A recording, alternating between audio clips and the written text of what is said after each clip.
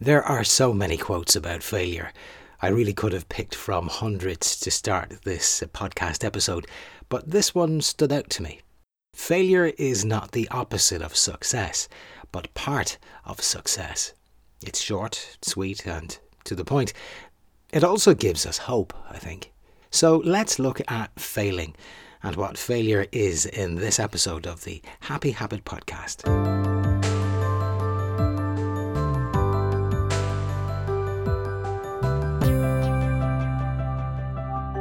Hey there, Matthew Norrie here. Welcome to the Happy Habit Podcast and congratulations for finding us. If you are interested in health and well-being, you are in the right place. Please consider subscribing, as that way you will be guaranteed to get 2 new episodes every week on Mondays and Thursdays, all for free. And please spread the Happy Habit word. Failing frightens us.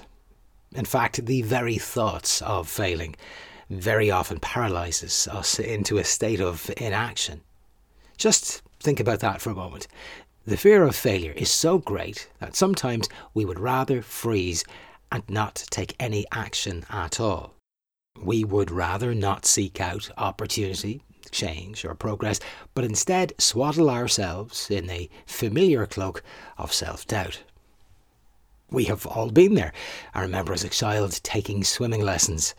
I took to the water like an elephant taking to rollerblades. It didn't go very well. I was afraid, and not just on one level. Yes, I was afraid of the water, obviously, and the prospect of drowning. But I was more afraid of looking even more foolish than I felt I already did in front of my schoolmates, who were all gliding through the water like dolphins. Or so it seemed. More than anything, looking back, I was afraid of failing. Of flailing and failing in the shallow end of my local pool, surrounded by my friends, as I attempted to learn to swim. So I climbed up. I didn't let go of the edge of the pool.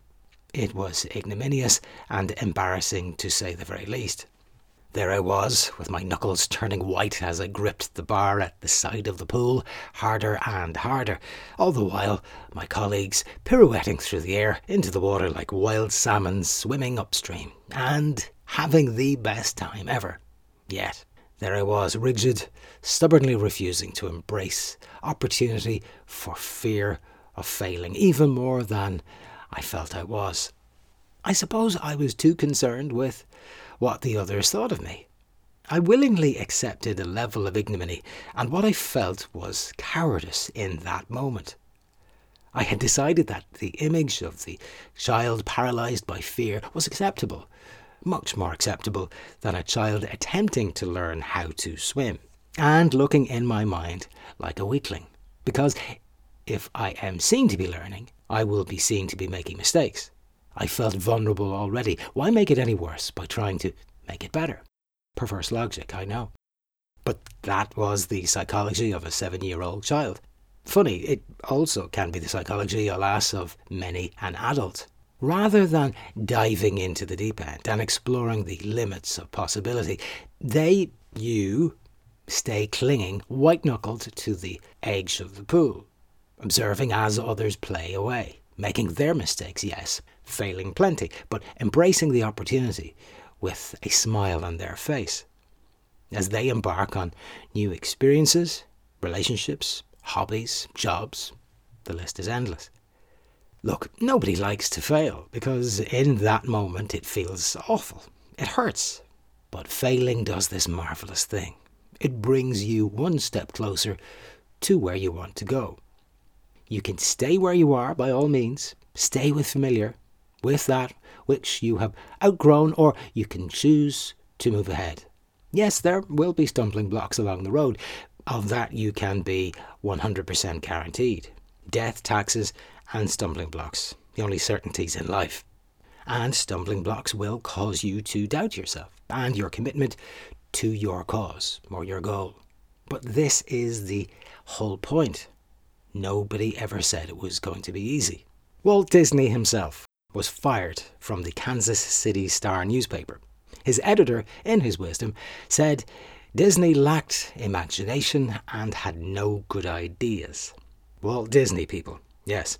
J.K. Rowling, who wrote the Harry Potter series of books, was rejected by 12 major publishing houses when she approached them with a story about a boy wizard. In the end, she landed a book deal with a lesser-known publisher and obtained an advance of the meagre sum of £1,500.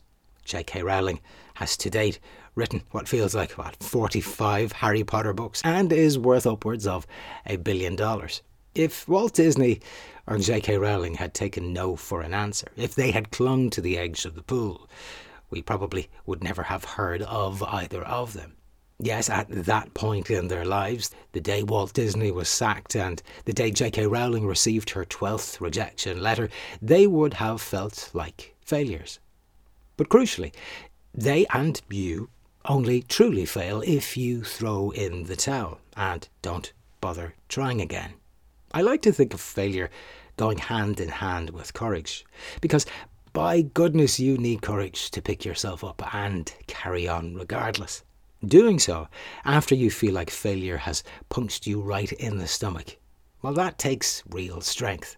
So not only has a failed attempt at achieving a desired goal brought you one step closer to doing exactly that, because you now know one more thing about what not to do, it also stokes the embers of the courage you will need to move forward. You see, because when you're failing, you are learning. If you refuse to try because you are too embarrassed to fail, you learn nothing. Have the courage to embrace failure like an old friend, a friend that makes an eager scholar of you. Because if you are not learning, especially about yourself, especially in difficult situations, then how can you say you are really living? Life is for learning, and that's really what this podcast series is all about. And know that just over the next hurdle is possibility. Try letting go of the edge of the pool. Who cares if you look silly? I did. Thank you for listening to this edition of the Happy Habit Podcast. Until next time, stay happy.